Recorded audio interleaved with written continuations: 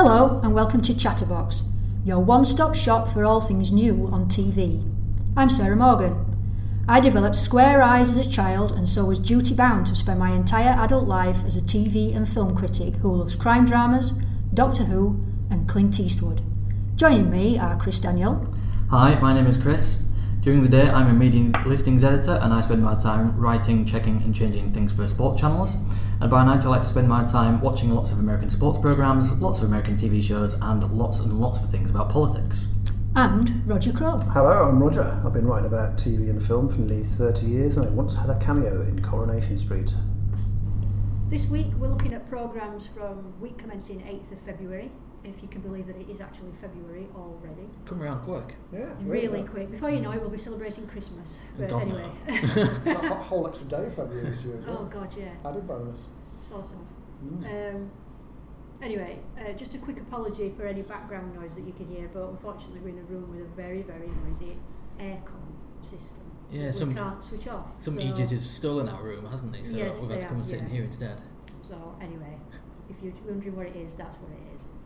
So this week we're going to be looking at what we're currently enjoying on TV. We're also going to be looking at programmes that are coming up that we're looking forward to. And we've each chosen a film that we feel is the best of the forthcoming week. Oh, I don't know if mine is the best. Chris is building up to something extraordinary. We've no idea what it is. Is it West Wing the movie? It's not, no. Okay. It's a shame. If they'd made West Wing the movie, you know I would watch it. Well, they pretty much did, and it was called The American President. Aaron Sorkin's first. Well, he did that before the West Wing. Yeah, exactly. Actually. Yeah, that was his trial run, I think. That was a beta test. Anyway, I'll get the ball rolling because we'll leave Chris until last because we're building up to this film. So what I'm watching at the minute anyway is The Outsider, which is on Mondays on Sky Atlantic on 9 p.m. Has either of you guys watched it yet? No. Right, well I'll better tell you right. It's a 10-part series based on a Stephen King novel. So as you probably guessed, it's kind of a bit spooky. Yeah. But it's also a crime drama. Ben Mendelsohn takes the lead role, plays a detective. And at first it seems like a fairly straightforward case. A child has been abducted and murdered and in horrific circumstances. It's quite horrible actually. And they think that they've got the guy who's done it. It seems absolutely obvious. It's this local sort of kids sports coach, Terry Maitland they call him, played by Jason Bateman. And you know his fingerprints are all over the van that the kid was transported in. His DNA's in it. There's lots of forensic evidence. They've got eyewitnesses. It's absolutely. It can't possibly be anybody else. Nailed on. Nailed on. But then Terry Maitland says, "Well, hang on that day, I was 70 miles away at a conference, and then there's video footage of Terry Maitland at this conference, and they've even got fingerprints of him being in this hotel, blah blah blah." Yeah. So how could the same guy be in two places at once? Yeah. And that's basically how it starts. Twin brother. No, it doesn't have a twin brother. That's the first thing you've got to roll out in these circumstances. Yeah, they do that pretty early on. But then it turns out that there are other similar cases where people have been accused of these terrible child murders. Right. There's overwhelming evidence against them, but they claim that they were somewhere else. Okay. So I think I'm 4 episodes in, so it's kind of really very puzzling indeed, because you know who are these doppelgangers? Yeah. Aliens. Could be. Prestige style clones. So yeah, it's really fascinating. It's really kind of dark and macabre, and also in it is Cynthia Erivo, who's a bit of a name at the minute. She's been Oscar nominated, British actress. All right. She's Oscar nominated for her role in Harriet, and also for co-writing the song from it. So she's up for 2 Oscars. Okay. At the moment, but she's in it as a private investigator that Ben Mendelsohn's character is working with to try and find out, well, what the hell is going on, basically. That sounds really good. I'll have to check that out. I think you should check it. I think you'd really like it, Roger. Yeah. And it's just, I'm just completely and utterly hooked on it. I'm thinking about it now. I'm not speaking. I'm thinking, what the hell is going on? Yeah. I don't need much persuasion when it comes to Ben Mendelsohn, because I think he's magnificent. such a good I actor. don't know that I've seen him in anything else. Actually, he seems really familiar, but then I can't think where I might have. Well, he was in Rogue One, the Star Wars Which you won't- film, wasn't he? you won't I have swore seen. to see. watch. Ready Player One? No, Not seen that. No. Captain Marvel? no, not Right. seen that. He either. didn't really look like himself in that though, either, did he? He did and he didn't. For I think he reminds certain me of reasons. another Australian actor whose name escapes me at the minute. Is it Noah somebody who's been in loads of stuff? Taylor?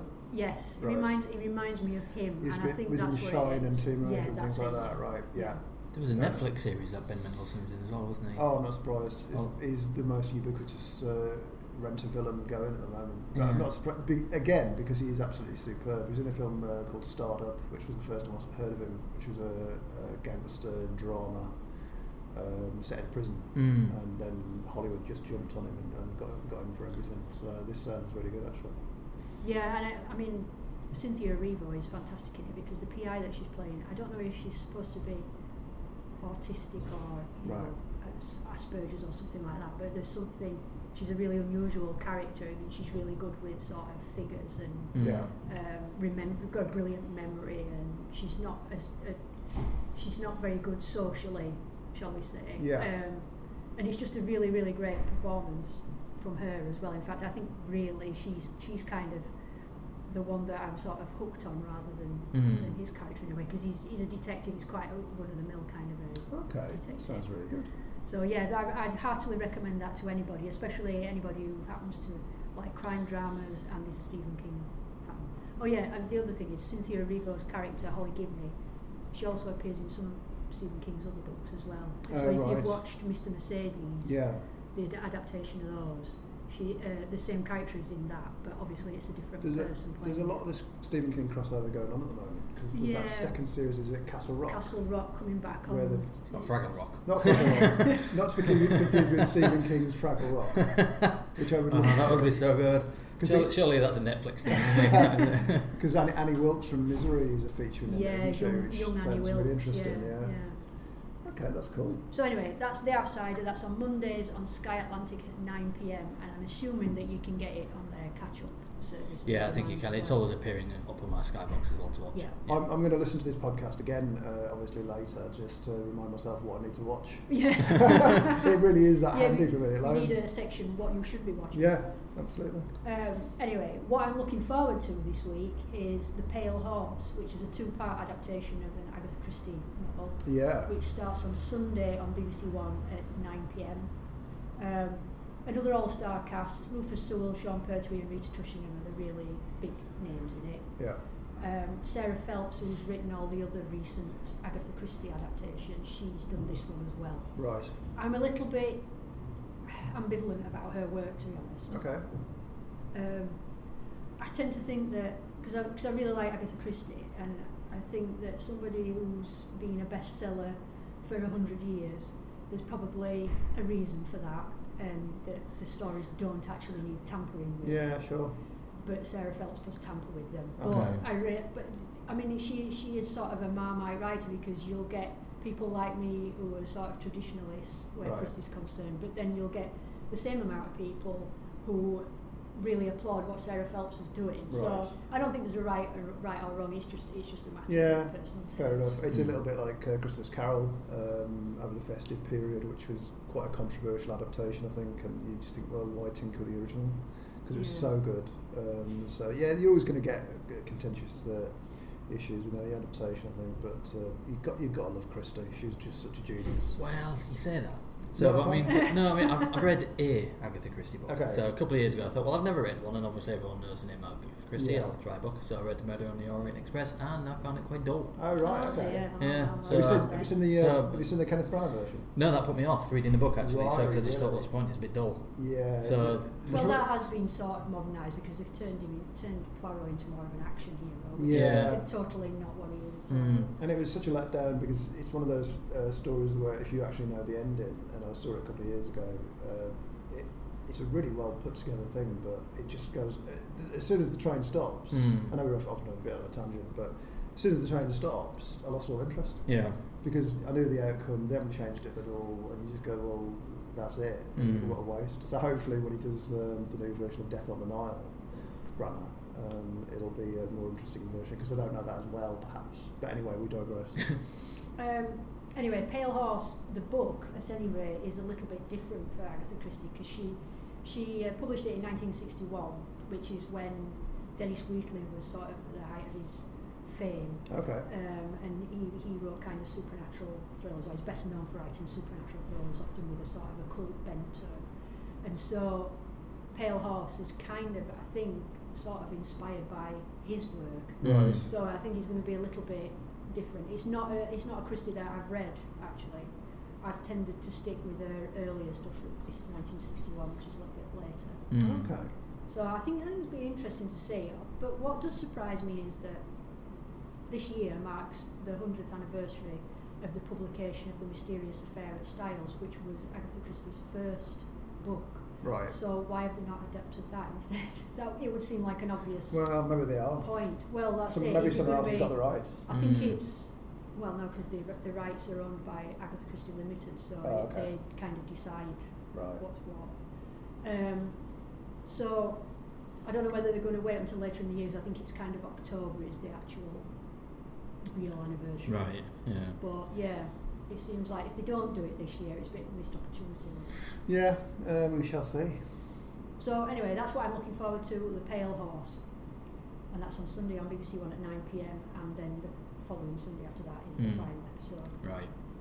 And the film that I'm going to watch this week, because I haven't watched it since I saw it at the cinema, and that's Reservoir Dogs, which is on Wednesday on Film 4 at 11:05pm.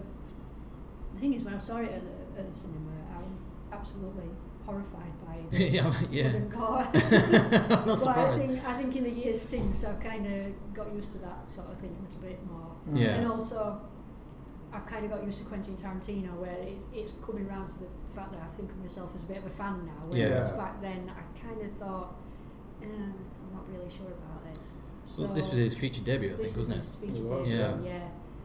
And again, another all-star cast. I'm not really quite sure how he managed it, and I'm not really quite sure how he had the tenacity to put himself as an actor alongside people like Harvey Keitel and Tim Roth. And some people just have no shame. Some people don't have any shame. Get away with all I think sorts. you're probably right there. I think the rumour was that Harvey Keitel was given the script at a barbecue.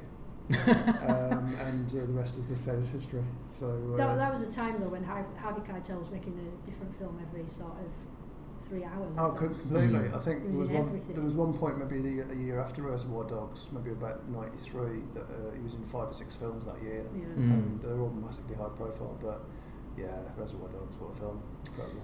Plot recap for anyone who's not seen it, because it must be about 25 years old now, is it? Well, it's basically a heist that goes wrong, isn't it? And then it's all about the aftermath, isn't it? The aftermath of it, and trying to pick apart who's betrayed them. Really. Yeah. In a nutshell, very simple in a way. Loosely inspired by Ringo Lam's 1987 film City on Fire, just for reference, apparently. Well, all Tarantino's films are inspired by something else. Yeah, he usually takes an amalgamation of different ideas from different films, doesn't he? So, because is that the film where he got the idea from of the code names of like Mr. White and Mr. Pink? I think so. I've never seen the film, but I need to watch it at some point. But the film itself, Reservoir Dogs, is terrific. Although it's not a film I can watch a lot of. It's so dark, and it's just a bit. Once you know it and once you've seen it, I don't feel the urge to watch it again. But I love the soundtrack, love the editing, the pacing on it is amazing. Yeah, and the cast is super, especially once Quentin Tarantino leaves the party, if you like. yeah, he's not the greatest actor that ever lived. I mean, I think it's no coincidence that every time Tarantino's in one of his own films, it dips a little bit. Yeah. And there's no coincidence that I think one of his best films in the last 10-20 years is Once Upon a Time in Hollywood, because you only hear him on the soundtrack. You actually have to see him. And that's such a better film for him.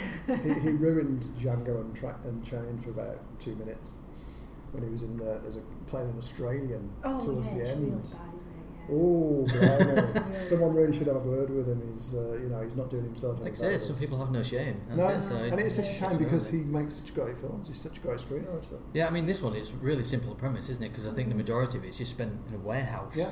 And like Tim Roth's character is just like dying on the floor for most of it. But did anyone see the James Corden spoof recently, where they recreated it with Madsen and Steve Buscemi? No. For his chat show in the States, which was really funny actually. I mean, they did a brilliant job. Tim Roth, that was it. Tim Roth and Steve Buscemi. Yeah, brilliant. Such a good soundtrack as well. Stephen Wright, who's such a great surrealist comic, if you like, that I've always been a fan of. When I found out he'd worked on this, I was just super chuffed. So if you only give it a look or listen for that alone, then it's worth it, I think. So, I mean, for me, it'll be like watching it afresh, to be honest, which is a good thing, I think, in a way. Yeah. So, anyway, that's Reservoir Dogs. That's on Wednesday on Film 4 at 11:05pm. Right, fantastic. So, Rog, seeing as how we're still leaving Chris until last, Rog, what are you currently watching? So I'm currently watching quite a lot of stuff, really. A lot of quite average soaps, I must say. I could go on about Coronation Street and EastEnders all day, but yeah, please don't. My pleasure, certainly on first thing on a Friday, as soon as it kind of arrives on Amazon, I'll watch Picard before I come to work, because I'm a bit obsessed, and it's unfolding really nicely. Patrick Stewart giving a fantastic performance as the eponymous captain who is investigating a mystery involving a young woman that comes back into his life, and there's cameos from people like Brent Spiner as Data, the robot, and a few other faces from the past, and it's really interesting because Patrick Stewart's pushing 80. His character's about 92 in this, and he's so frail you think he's going to fall apart. Right. And there's an Irish actress, Orla Brady, in it, who's superb. She's sort of channeling Father Ted at one point. I won't repeat what she says in episode 2, but it's hilarious. And it's a great little mystery, and there's elements from one of Star Trek Next Generation's greatest foes, and the Romulans, who are a little bit like the Klingons, arch enemies. And the way they're sort of weaving things together is really interesting. British actor Harry Treadway's really interesting in it as well. So if you're a fan of Trek or not, and you are a fan of Patrick Stewart, that's well worth a look. So new episodes drop in every Friday. I'm a big fan of really big muscular dogs, and he's got one. Yeah. There's not much of the dog in that. I mean, literally, that's not a euphemism. The big dog, really, Patrick Stewart. I really do like big dogs. Yeah. It's like a pit bull type thing. Yeah, I mean they do. You know, his dog does tend to steal. I think he's called number 1. Right. Yeah, which is what cool. Lieutenant Riker was called in is the. Is it a bit like Brad Pitt's dog in Once Upon a Time? He's fabulous, that dog. I mean, if there was an award for the best dog in a film, then he'd win it hands down. It's only a matter of time before they have an award for best dog, isn't it? I'll be voting every year. Yeah. As with the BAFTAs, there weren't enough dogs featured in this year's BAFTA Awards. A little bit like cats. And Rebel Wilson's stunning speech. If you've not seen that speech, you need to track it down. It's one of the funniest things you'll see all year. So that's Picard on Amazon Prime. But if you haven't got Prime and you prefer a quiz that's streaming across the week, I have become strangely obsessed with House of Games, which is terrestrial weekdays, BBC 2, 6 p.m, Monday to Friday. Now, it's pretty simple. Richard Osman basically poses a series of questions to 4 or 5 guests, and the winner of each episode, there's like an aggregate review, I think, at the end of each episode, and then the winner is decided overall. The guests can be a little bit hit and miss, obviously, depending on, you're not going to like all the guests. In this case, it's Nicky Chapman, Vic Hope, Gethin Jones and Tim Vine, the glorious Tim Vine, who is reason enough, I think, to tune in. So they're going to be competing across the week, and I think that should be fantastic. Not least because if you're a fan of Pointless, like I am, a bit addicted to Pointless. It's a classic case of watching Pointless at 5:15 till 6, watching 5 minutes of the news, because let's face it, that's all it's worth, and then flipping over to BBC 2. Obviously, Chris disagrees. Chris would just watch the news all day. Absolutely. Do you know, back in the day, the news only used to last 20 minutes at 6 p.m. I'm looking back at maybe 30, 40 years ago. Yeah. That's all they'd do. 20 minutes of news at 6 p.m. and then they'd have 40 minutes of nationwide and local regional shows. But anyway, that's by the by. No, I mean, usually I'm at work until 6 o'clock anyway, so I don't get home till 7:15. So well, you can always watch all the 6 o'clock news. You can always watch online catch up, which I tend to do if I'm working late. So that is what I'm currently watching. Now, what I'm looking forward to is Sunday night at the London Palladium, which it's still a thing. Yeah, it's one of those classic shows that it's hard to believe now, but back in the 1960s, they came up with this showstopper of a variety show hosted by Bruce Forsyth, which basically set the template for TV as we know it. these days when TV's been around for decades, it's hard to remember that in the early days they didn't know what to put out and when. So Sunday Night at the London Palladium became the staple for British TV in the 60s when TV was in its infancy. Yeah. And this was, again, the show that launched Bruce Forsyth onto a long and illustrious career.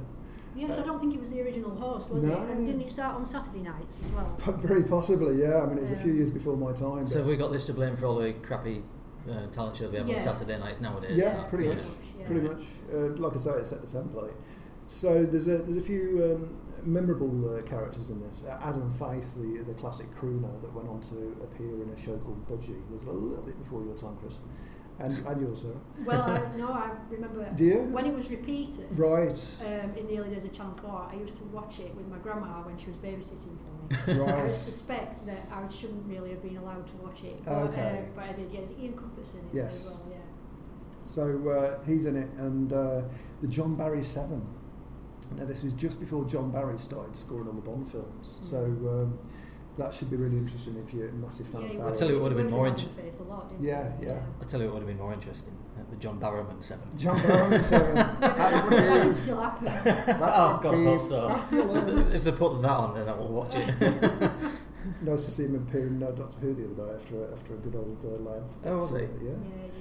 So that's something like the London Palladium. Also stars the wonderful Beryl Reid, who is much missed. She's absolutely glorious. Sunday, the 9th of February, Talking Pictures at 9 o'clock. That is.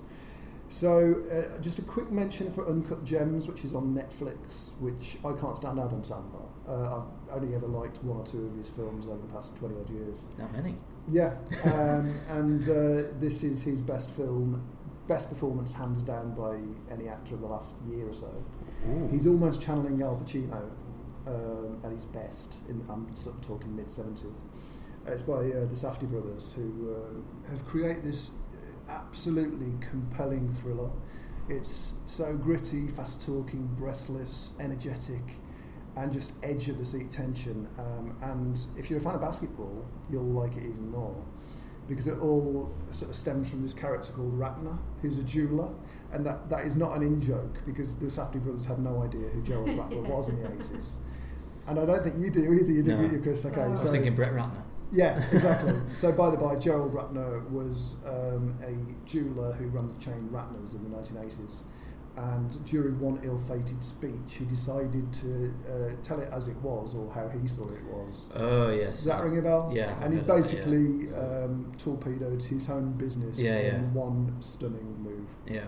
So no connection to that, but it's a bit like watching one guy implode over the course of a couple of hours.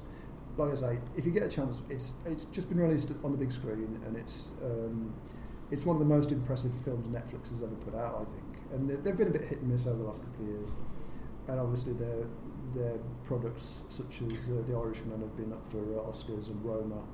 So I don't know whether this was released too late to get Oscar noms, but if it was... I don't think it was, actually. Right. I'm surprised. It was tipped, wasn't it? Yeah. Right. The fact it wasn't nominated, because Adam Sandler... I think, did he get a nomination for the Screen Actors Guild Awards? Okay, possibly. I think. Or It'll be... something like that. I think it'd be really interesting, because if it was too late for the Oscars, I think you'd be with a serious chance this time next year. I don't think it was, because some of the podcasts I've been listening to recently, right. they've been speaking about award season stuff, and that film has been getting a mention, Right. because some of the people who have seen it have just said, oh my god, I can't stand this film, kind of thing. Yeah. So, but there's also an actress who is going to be everywhere in the next couple of years called Julia Fox, and she plays Adam Sandler's mistress in this film. And she is a force to be reckoned with. Really interesting, great performance from all, and just the most amazing third act you'll see all year. I think you'll really like it, Chris, because I know you're a bit of a sports fan. yeah, just one problem, I got rid of my Netflix, didn't I? Oh So, no! yeah, Well, go and see it on the big screen if you can. That means going outside where there's people. I know. So anyway, that was just thrown in at the last minute. But my film of the week on terrestrial is Wind River on Film 4. Has anyone seen? Yeah, seen I this? saw it at the cinema. Actually. Yeah, well, I did actually, and I knew nothing about it. I saw it as a double bill with It a couple of years ago on the first day that was released, and I thought I'll give this a look because I like Taylor Sheridan, who did the marvellous Hell or High Water, that Jeff Bridges film. Yeah, that is very good. good. I do like that a lot. Superb, and did Sicario as well. and has just done this series which is showing on one of the Peripheral 5 channels called Yellowstone with Kevin Costner. So this features a really good performance from Jeremy Renner and Elizabeth Olsen of Avengers fame. Oh, right. And so he plays this veteran hunter who he helps FBI agent, aka Elizabeth Olsen, investigate the murder of a young woman on a Wyoming Native American reservation. And it's just one of the most compelling little indie flicks, I guess, of recent years. And the wintry landscapes are beautiful. Renner is always good value, I think. He's one of the most interesting actors of his generation. So, give that a look. So that's Wind River, film for February 13th at 9 p.m. So we've built it up, Chris. There you go. Your turn. It is my turn, isn't it? I'm sorry, but I'm going to let you both down horrendously. So what I'm watching, I've not really been watching anything at the moment. I just can't get into anything. Nothing's really taken my interest. But because it is award season and I've not seen any of the films which are up for awards, I thought I would try and catch up on some of these things. So I started with Joker, which is currently available on the Sky Store, and I think you can buy or rent it on other various platforms. And it is probably one of the more talked about films of the last 6 months, I would say. And rather interestingly, with you saying that Adam Sandler gives one of the best performances of the last year or so, I don't know, I'm kind of intrigued to see that now, because I think Joaquin Phoenix in Joker is outstanding. Right. I mean, to say that either of you seen I still haven't seen it, and I really want to. It's surprisingly good, actually. I mean, it's very dark and sinister and unsettling. I do have to say, but it makes you think quite a lot, and it's so open-ended and open to interpretation as well. There's all sorts of stuff going on. So, because you can literally take it as a literal film, you know, this is a story from start to finish, but there's little things in there as well, which suggests a lot of it's a fantasy, or parts of it are like all imagined in his head, and there's lots of little things which tie in with the previous incarnations of the Joker in other films, which kind of makes you... Because the thing with the Joker, I don't know if you've read The Killing Joke by Alan Moore, the whole thing is that the Joker doesn't have a definitive backstory. And so obviously there have been different incarnations of the Joker, and so this is just another one. And it kind of weaves it together whereby you could read it as this is just another version of the Joker, not a definitive version of the Joker. So he can be whichever one of these previous incarnations you quite fancy. So it's really interesting the way they've done it, and his performance is amazing. I know people have been raving about him, and clearly he won the BAFTA at the weekend. So I was kind of curious to just see how good he is, and genuinely very good. Definitely on a par with Heath Ledger, maybe even surpasses it. It's really interesting because the first review I saw of that absolutely slated it and said it's a misfire, it's an absolute farce of a tragedy. Peter Bradshaw in The Guardian by any chance? Was. Even after the BAFTAs at the weekend, he says, I still can't get on board with this film. Saying it's like one of the biggest flops of the year, it's going to be awful. And then it went on to make $1 billion. It's got all these Oscar and BAFTA noms, and suddenly I did a 180 and I thought, okay, I'll give it a look. Yeah. Because I mean, there's no one to root for in this. No one's likeable. He's not even like an anti-hero kind of thing. He's not at all. I think one of the influences for this is Taxi Driver, the Travis Bickle character. So it kind of gives you an idea of just how sinister it can be. Have you seen King of Comedy? I'm going to say I think no, but I know obviously that is a reference as well. Yeah, there is a reference to that. So and I think even the character that Robert De Niro plays in this is sort of like a tie back to that. I really do recommend it, even though obviously you have to pay a one-off fee to watch it also. I think I paid about £6, something like that. That's not bad. So I'm just going to wait until it's on Blu-ray or DVD, but I've put off watching it because I wasn't really in the right mindset to watch a film. Well, I was tempted to buy it on Blu-ray, but I don't think it's out yet, and you could get early access to it via Sky. So you can get it on a digital version. You can get it on iTunes for about £14, and I know it's on, like you say, Sky Store, but give it a couple of weeks and you'll be able to rent it.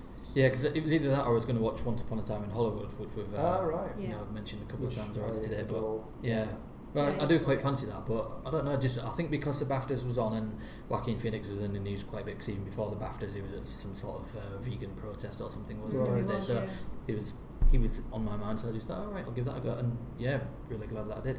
Excellent. So that's what I've been watching recently. What I'm looking forward to, I know I'm going to lose it to of you now. So this is Saturday, the 8th of February, BBC One at 4 p.m. It's Scotland versus England in the Six Nations. Yep, you've lost it. Yes, so I've completely lost it there. Tell us more, Chris. It's an annual tournament, Six Nations. Obviously, you've got England, Scotland, Wales, Ireland, France and Italy. You say obviously. Yes, I know. Well, it's on every year. Okay. And every year I always think to myself, right, this is it. This year I'm going to watch every single game. I'm not going to miss one without fail. Right. And in the opening weekend, I managed to watch one of the 3 games. Ah. Yes, I know. So, but the game that I watched was England versus France, which was a really good game. France actually beat England. I think it finished 24-17.